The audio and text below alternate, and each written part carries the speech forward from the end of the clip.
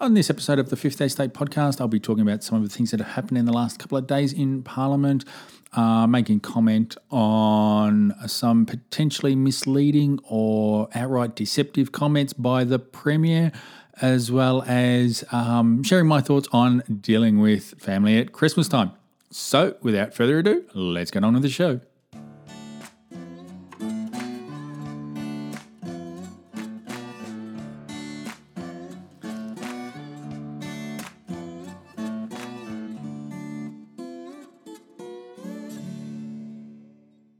Hello, everyone. Thank you for joining me here on this, the fifth episode of the Fifth Estate podcast. My name is Cameron Blewett. I am the host, sole voice at the moment of this. There's a lot to go through. Getting onto it. Now, they've always said, I think it's a week is a long time in politics. Well, with what's been happening in Victoria, I would take that down to say a day or even overnight is a long time in politics, because most of us went to bed on Tuesday night thinking, yep, the bill's a done deal. We're going to be waking up to a new regime where it's going to be Dictator Dan going all the way. And then lo and behold, Wednesday, Adam Somyurek hands his papers into the clerk that has provided his vaccination status, and he comes out and says that he's not going to support the bill. And then everything went pear-shaped for the Andrews regime. Dare I say, all hell broke loose. Everything happened, and now we have it where their supposedly urgent bill that was going to be debated and hopefully originally voted on Thursday is no longer urgent, and it's been delayed. So it's been delayed till possibly the next sitting time, which is, I think, the 30th. All Parliament could be recalled next week to go through it. So he has said that he's going to be voting against the bill. He doesn't support it, and even if he was still a cabinet member, that he would be going against. He would be putting his position across against the bill in Parliament that in cabinet, that it was disastrous, taking too many civil liberties away, etc., etc. So what does that mean? I think that what's going to happen now that the bill's been delayed, the debate and vote on it, I think one of three things, or possibly one of four things could happen. This one is definitely not going to happen, that the bill is just withdrawn, nothing comes in its place. The other option is to negotiate or discuss a totally new bill, and this time he will get the Liberal Party on board, which at the moment, the leader of the Liberal Party, Matthew Guy, has turned around and said that he would happily discuss any new bills or legislation or anything like that with the Andrews regime. So that's an option there. If he does that and gets the Liberal Party on board, well, it's gone through. I think that possibly that one will be a case, because remember, the Liberal Party is going to want to use these powers at a later time too, because if it comes to it where the Andrews regime is no longer in power come November next year, then Matthew Guy and the Liberal Party are going to want to use those powers as well, because they've seen how effectively Dan's used it. Other option is that they find some way of offering a sweetener to Adam Somyurek to get him to not turn up to Parliament to vote. So technically he's not voting for it, he's just not voting against it because he won't be there to vote, so his vote won't be counted, which will give him the numbers. The other one that I think is more, I'm not sure whether there's any chance of that happening. And after he's been thrown under the bus by the Andrews regime, I'm not sure whether he'd be taking anything anyway. The other thing that I think is probably a 50-50 shot is that they'll have some sort of negotiation with Catherine Cummings, who is the independent on the crossbench, and get some sort of agreement with her to get the amendments on board with that. I think that may be enough to get it across the line if they get Cummings on board. But we'll have to wait and see. I think it'll be one of those two. I think if there's anything, potentially she's probably the weak link with regards to it. She did vote with the government to support the delay in the debate. So I think that there's a good chance that they may be able to get to her by consulting with her and all that sort of stuff. So, but anyway, we'll just have to wait and see what happens. I hope that the bill's just ignored, though, I think that it's either negotiate with Cummings or negotiate with the Liberal Party. I'm not sure how much sway they're going to have on Somyurek to get him across the line, or to get him to not vote, or do something, or turn around and fake a positive COVID test for him. Who knows? I mean, anything is possible in this regime. So something else. So while we're still talking about that, there was the debate on Tuesday night. There was something interesting that was mentioned. Now, Andy Medic, in his big speech, he went on to justify his venom that he was putting against people who you'd say would be on the conservative side of the table. Now, anyone knows, or all you could do is look at his philosophies or his policies and how he supported the government with everything that they've done. And I would say that Andy Medic is a very, very left-leaning transactional member of the Legislative Council. Now, he's turned around in his speech and made a particular comment about what happened with Tony Abbott way back in the federal election of whenever that was, when it was Abbott and Gillard in the race. Now, I think that this is potentially misleading Parliament, because he's actually said the wrong thing here. He's turned around and said, and I'm reading from Hansard now, it says, "Let us bring it back. Let us remember the images of Tony Abbott standing under a sign that said, 'Ditch the witch, kill Julia Gillard.' That was on the signs. That was him. That was the stuff he was endorsing." Now, his thing is that because of, claims of abuse and harassment and things like that have been received by him and the other crossbenchers for their support. Now, if you have a look at and I'll show you one of the images, the only image that I could find, it's all the same. And actually, there's two pictures, two posters or billboards or whatever you want to call them, that Tony Abbott is standing in front of. Now, the one on the left-hand side, it says Julia. It's Juliar, so Bob Brown's bitch.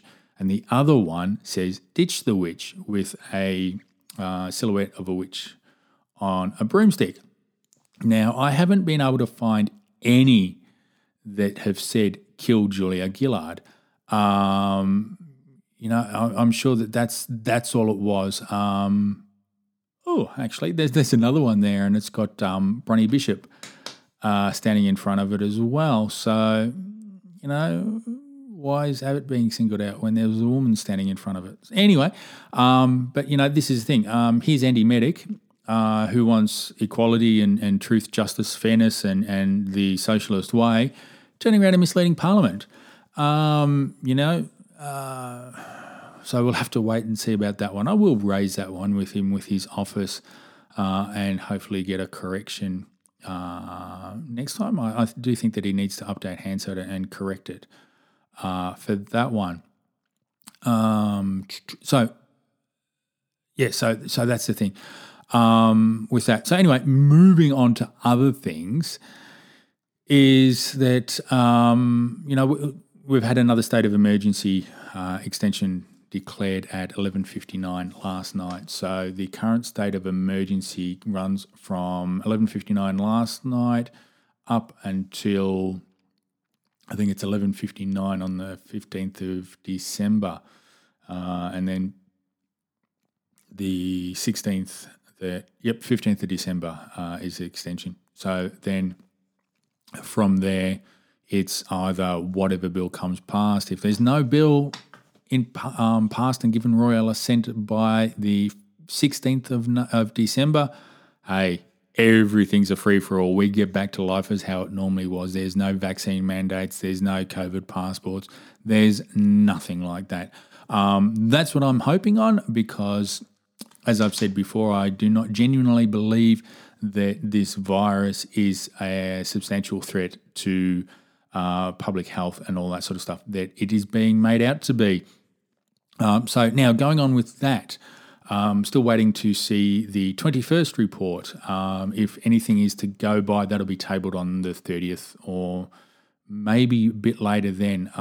By rights, it should be tabled today in Parliament because that's what the legislation says, the next sitting day. But hey, you know what? We know that this government doesn't play by its own rules, doesn't follow legislation, just makes things up as it goes along. So we'll just have to wait and see what happens with that. So, as I was saying, so now really want to know why Professor Sutton, if he's there to, be proactive in protecting public health, why is he only promoting the jab? Why not anything else? Now, there's growing evidence that there's a number of things that can be done. You reduce the prevalence of these other comorbidities in other people. So obesity is a big one, yet, nothing's being done to do that. Why doesn't he turn around and say, okay, let's say, bang, no more fast food. Get people up and moving around and all that sort of stuff. So anyway, but, and going back onto all of this, it's one of those things is that we're reliant on the government too much. We don't take responsibility for our own things. We don't, we don't want a life of risk. We want a life of safety, and we think, everything's going to keep us safe and all that sort of good stuff. And we expect the government to do that. And this is what the problem is that, have a look at, life, up until, modern times, I'd say probably last 30 years, there was risks in everything. But, it's just one of those things. I really don't know what's going on with the world that we're giving up liberty for a perception of safety. And as I've said in a previous episode, safety is a feeling. Now, I do want to get to comments by Premier Andrews about that. So actually, I might get into all of that now. So Daniel Andrews has been doing the publicity circuit for the last couple of days. He's really hardcore this morning promoting stuff because, hey, we've reached the 90% jab rate and things like that. So it's going to be, hey, he's getting the chance to get out in the media and big note himself and talk about how good he is and how great Victorians are and how proud he is because we've done the hard yards and all that sort of BS. Yet when it comes down to it, we're only at that rate because he's coerced us. He has threatened our livelihoods. He's threatened our family. He's removed our ability to go anywhere.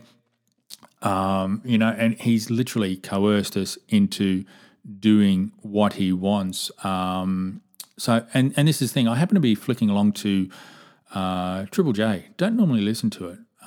Was it Triple J? No, I think it was 3RRR. Anyway, one of those radio stations had a compare on it when he was talking about the jab and all that sort of stuff. And now there was a guy that came on who said that he didn't want it. Mind you, I only got onto the tail end of it. And this person who called in turned around and said, well, he had no other choice. He had to get it because the government was taking away his ability to go to things like NA meetings and all that sort of stuff. And these compares turned around and said, what were you scared of? And it's just like, well, who's he to say what people are scared of and to,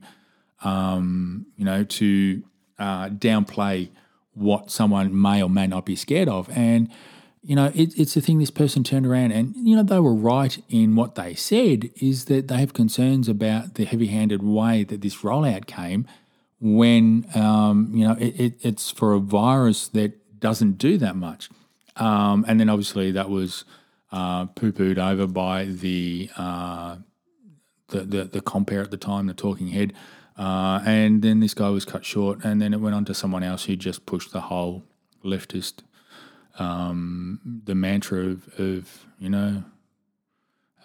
get the jab and all that sort of stuff, which, as I've said all along, it's interesting where prior to last year and this year, it was always my body, my choice.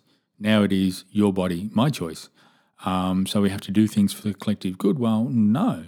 If we have to do actually, let's go down that path for a minute. If we have to do things for the collective good, okay, no more drinking, no more smoking, because look at how many people die through, have an alcohol-related death, whether it's vehicle collisions on the road, whether it's excessive alcohol consumption and all that, or alcohol-related illnesses and everything like that. Get rid of that. Let's get rid of fast food, because we know that there's an obesity pandemic coming on, or it's already here. Bang, let's do that. Let's get rid of that. Let's get rid of smoking, because that doesn't do that good for the community, because you may be exercising what you think is your right to smoke, but hey, people standing out the front when they're having their chuff, puff, at the supermarkets or at the shopping doors outside, someone has to walk through that crap when they walk in. You know what? Let's get rid of cars altogether, because, hey, you know what? If we got rid of cars, there'd be no deaths on the road. Let's bring everyone back to push bikes and all that sort of stuff. So, I mean, where do you end? So anyway, but this is the thing, what? Everything is a risk. It's not up to the government to decide to keep us safe or anything like that. We have our own decisions to make. We, let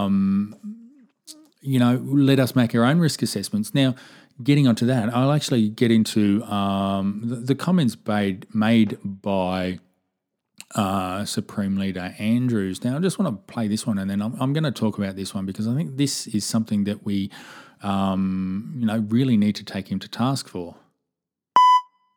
Oopsie doozies, that's the wrong one there. That is my swear button, and I haven't sworn for a while, so I probably won't need to do that. Put it to you this way, there are some people who are threatening me, they're threatening my family.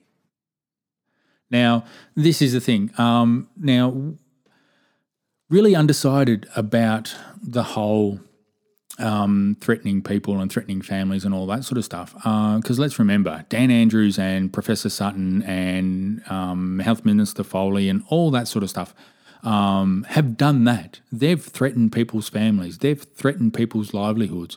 They've threatened people's abilities to go out. And for that, so I mean, where's the difference? Just because Andrews is part of the ruling class, does that mean to say he gets to threaten everyone else? And yet, we can't, not saying that we should. I don't agree with that. Make threats against his, because, he's going to be the victim. What about all these other people who've lost their jobs because they don't want to be coerced into a medical procedure? They're the victims in all this. What about all those people who've been coerced into participating in this therapeutic regime or regimen because they have no other choice? They have to do it, otherwise they're going to lose their jobs, which is going to lose their homes. They're not going to be able to provide for their families or eat themselves. So what about all those people? Do you think it's fair or right that he can do that? Now, before I go down that rabbit hole again, let's just remember is that the Premier is threatened all the time. That's why he has constant police protection. He's got a from what I understand, it's a 2-member protective detail that are with him anytime he goes out in public. Now, that hasn't just happened. That happened way back when he had his fall, way back in March of last year. It's happened before then. It's happened probably ever since he's been potentially leader of the opposition or premier. So, to turn around and just say, oh, it's something new, well, that's misleading, that is being deceptive, and that is deliberately portraying himself as the victim when he's not the victim through all of this. He's the one that has pushed all this stuff on us. Now, speaking of pushing all this stuff on us, I just wanted to talk about this one. Be really clear and hear this message. I will not be deterred from the work I'm doing to keep every family safe. Now, that's interesting because it's the thing. Since when has it been the job of the government to keep every family safe? And now, also talking about that, he hasn't said what he's keeping us safe from. So that way you have to imply or have to believe that he's keeping us safe from everything. So what? Bit of space debris falls out from the sky. Well, hey, you didn't keep us safe from that. Some undesirables come walking down the street and create a home invasion. You didn't keep us safe from that. What is he keeping us safe from? And, it's the thing. Safety is only a feeling, because if you have a look at that, what was it? 85% of Victorians are more scared of COVID now than they were at the start of the pandemic. I think it's 85%. I'll try and find the news article for that. So, but this is the thing. Safety is a feeling. And it's not his job to keep us safe. Now, the other misleading thing that I want to play is another bit from Dan Andrews while he was doing his little round today, when he was responding to comments made by the Prime Minister. Look, let's be clear. We had to do lockdowns. We had to, as the Prime Minister says, be in people's lives because there was no vaccine. Now, that is total and utter, dare I say it, bullshit. We weren't in lockdowns because there was no vaccines. We were in lockdowns because him and Professor Sutton and his whole corrupt health department decided that that's what they wanted to do. You know what? And as I've said right at the start, let's say I accept the whole 14 days to flatten the curve. I accept that because it was something new. This is what we believed was going to come. We thought it was going to be some massive thing that was going to wipe the population out. We just had to lock down for 14 days just to flatten the curve a bit so our health system wouldn't be swamped. Since then, we've got a plethora of data. I'm not talking about modelling by whatever institute gets paid hundreds of thousands of dollars to create bullshit out of that's what they're doing, and use that to justify whatever draconian measures that the government wants to bring in. I'm talking about genuine modelling where we know what people have passed with this virus, and this with this virus, not from this virus, with this virus, or with the disease. So we know that. We know who it's going to, what population group it's likely to target. We know all that sort of stuff because we've got nearly 2 years of data, yet they're not paying attention to that. They're paying attention to some bullshit modelling, which is a guess. If I turn around and have a guess about something, why is that less important than what their guessing is? Oh, because they're using supercomputers. Well, whoop-de-frickin-do. It's been wrong for how many times is just, I really don't know. It's the thing. It's, just one of those things that it just bugs me that people just put too much credence and allow these people to get into our lives and listen and accept the bullshit that comes out of their mouths, and the corrupt press doesn't stand up to them and say, hey, hang on, that's not the case. You have the Public Health Act, legislation. You're the ones that locked down. It wasn't because of the lack of vaccine. Remember, right at the start, there was no vaccine. And yet, hey, they still kept us locked down. We were told 14 days to flatten the curve. Then it was, we'll only do it till there's jabs. The jabs come out. We've got to do it till we get 80. Oh, no, we've got to do it till we get 75%. We'll do it till there's COVID zero. Now we can't get to COVID zero. We've got to live with it. That's all right. We'll open up now. But hey, the unclean among us, those who haven't had the jab, they can be excluded from society. And really, you don't think that there's similarities between what is happening now and what happened 60 or 70 years, 80 years ago. 90, actually, no, we're in the 20s, 90 years ago now. Just wake up and smell the BS that's going on. It's the thing is that if you have a look, there's 10 steps to genocide, and I genuinely believe we've met 9 of them. I think that, in all honesty, we are only a signature away from genocide. And it is for rational people out there. You should be genuinely scared. It's time to delegitimize these governments. They have no right or no authority to be getting into our lives with the way that they are. You know what? They're there to ensure that our rights aren't infringed upon, our rights that are not given to us by them. They're infringed upon by them. They're taken away by them, and we need to take it back. We need to start contacting every single member that you can in your area. Now, there has been a boundary redistribution, and I'll probably get into that one in a later episode. So whoever your local, your upper house representative is now for the region may not necessarily be the same one when the redistribution comes into effect just before the next election. If you go to ebc.vic.gov.au or something along those lines, you'll find out what the redistribution is, but I will be talking about that one in a future episode.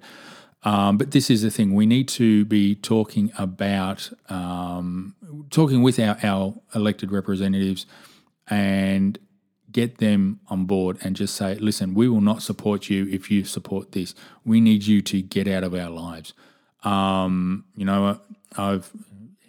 those of you who follow me on Twitter, I'm fairly vocal with the gaslighting that the federal member for Scullin does. He seems to be gaslighting there and deliberately deceiving people by pushing a particular narrative. Haven't reached out to his office yet, but I will undoubtedly do that a bit later on. So maybe in the lead up to the election, see how it's going and all that sort of stuff. So, but this is the thing: is that we need to stop allowing the ruling class to come in and decide what is good for us and what isn't. I mean, what gives them the right or the ability or the authority to do that? What gives Professor Sutton, who potentially has a different agenda, to decide that, hey, these 4 jabs are for you, or one of these 4 jabs is for you, and I can, I'm the one that decides what things that you can use, what exemptions you have. What makes him a better judge of my public health than myself and my doctor? And from that part, why does he think that I should be happy or I should be comfortable sharing that information with everyone else? I mean, I'm sure if you tapped him on the shoulder and say, hey, I want to know about this, let me know what jabs you've had, tell me, have you ever had this shot? Have you had that shot? He'll turn around and say, no, none of your business. And yet for supposedly a killer virus that isn't, because it has a 1.116 or 17% fatality rate, we have to hand that information over. Actually, just getting onto that, but I want to touch on, before I get on to the next thing about dealing with Christmas now, Blaze TV, I did mention this one the other day, the COVID lies and cover-up premiered lunchtime yesterday. Now, I'm going to be watching that one today, and I'll go into it more on the next episode, probably dedicate it to that one. But there's a lot of stuff in that. I've just watched a couple of previews of it that is concerning, like, for example, that the US government, which I think is probably potentially Fauci's organisation, has a contract with Moderna to as co-ownership with their vaccine. The Moderna vaccine is co-owned by the US. It's very, very concerning. There's other stuff that's going on in that. So I will cover off on that one a bit later on. In the next episode. But before I move on to, I'll move on to that one. So I'll talk about that one in the next episode. So coming up to this time of the year, getting a bit all over it here because, it's something that I really want to watch and really have a look at and get into. Now, one of my least favourite TV shows, what is it? I think it was Sunrise, did that whole thing about Christmas dinner, and let's listen. Now, as Christmas approaches, many of us will be faced with a new dilemma: how to handle unvaccinated loved ones and whether you should spend time with them over the festive season, sit next to them at Christmas dinner. Now, this is the thing, like, really, has it come down to that you can't sit next to your unvaccinated family member at Christmas time? I mean, what a load of absolute crap. And this is the other thing. This is going back to the whole contempt that the ruling class has for us. These people, the corrupt corporate press, the corrupt politicians, the politicians who are transactional and only do things so they can get something out of it. This all needs to end. We need to turn around and say enough is enough. Come November next year, I really want to see the whole of Spring Street swept out. As I said, maybe a couple stay back in. The Liberal Democrats, I want to have maybe a bit of a chat to them. Not sure if I can in a couple of episodes. I'm not sure whether I've had enough episodes here for them to have a chat with me. But I might reach out and see what they say and see if they can sue me across the line to join the party. And as I've said, I made it clear. I think political parties are the problem. So I'd love to see 2 houses full of independents.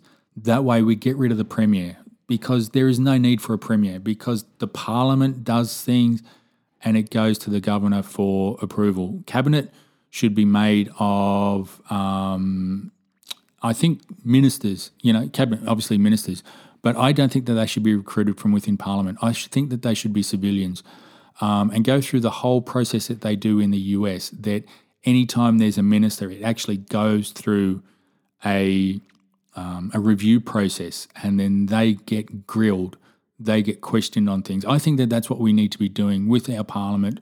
Move away from political parties. Ministers are obviously ministers of state, but they're recruited from outside of Parliament. That way you don't keep the bullshit of party politics and ministers doing things because it's for the party way and all that sort of stuff. And we have people who will have a genuine thing. And I mean, maybe we do get, attorney generals who have an understanding of law, and we do have small business ministers who do understand small business, and health ministers who do actually understand health, rather than just the, whatever the excuse is that, I need to give this one because they did a few favours for me. I owe this person, we'll just make him a minister, or we'll make him an assistant minister. So they get to bump up their salary a bit and all that sort of stuff. All that needs to end. Hopefully we can see it at the next Parliament or the one after. But I think it's time that come November next year, we take our house back. We take back Parliament. We turn around and say, no, enough with the party politics. This is what we need to do. And everything like that. But anyway, expect a bit more of a rant come next year about that when we get closer to election season and all these politicians start going out and kissing babies and pretending about how good they are and how much they've done for us in the last 4 years and how much we need to vote for them because they're going to do this for us and that for us and everything else. So anyway, I think that was about it for this one. I'm sure there's going to be something that I've missed. Hopefully I'll get into it on the next episode.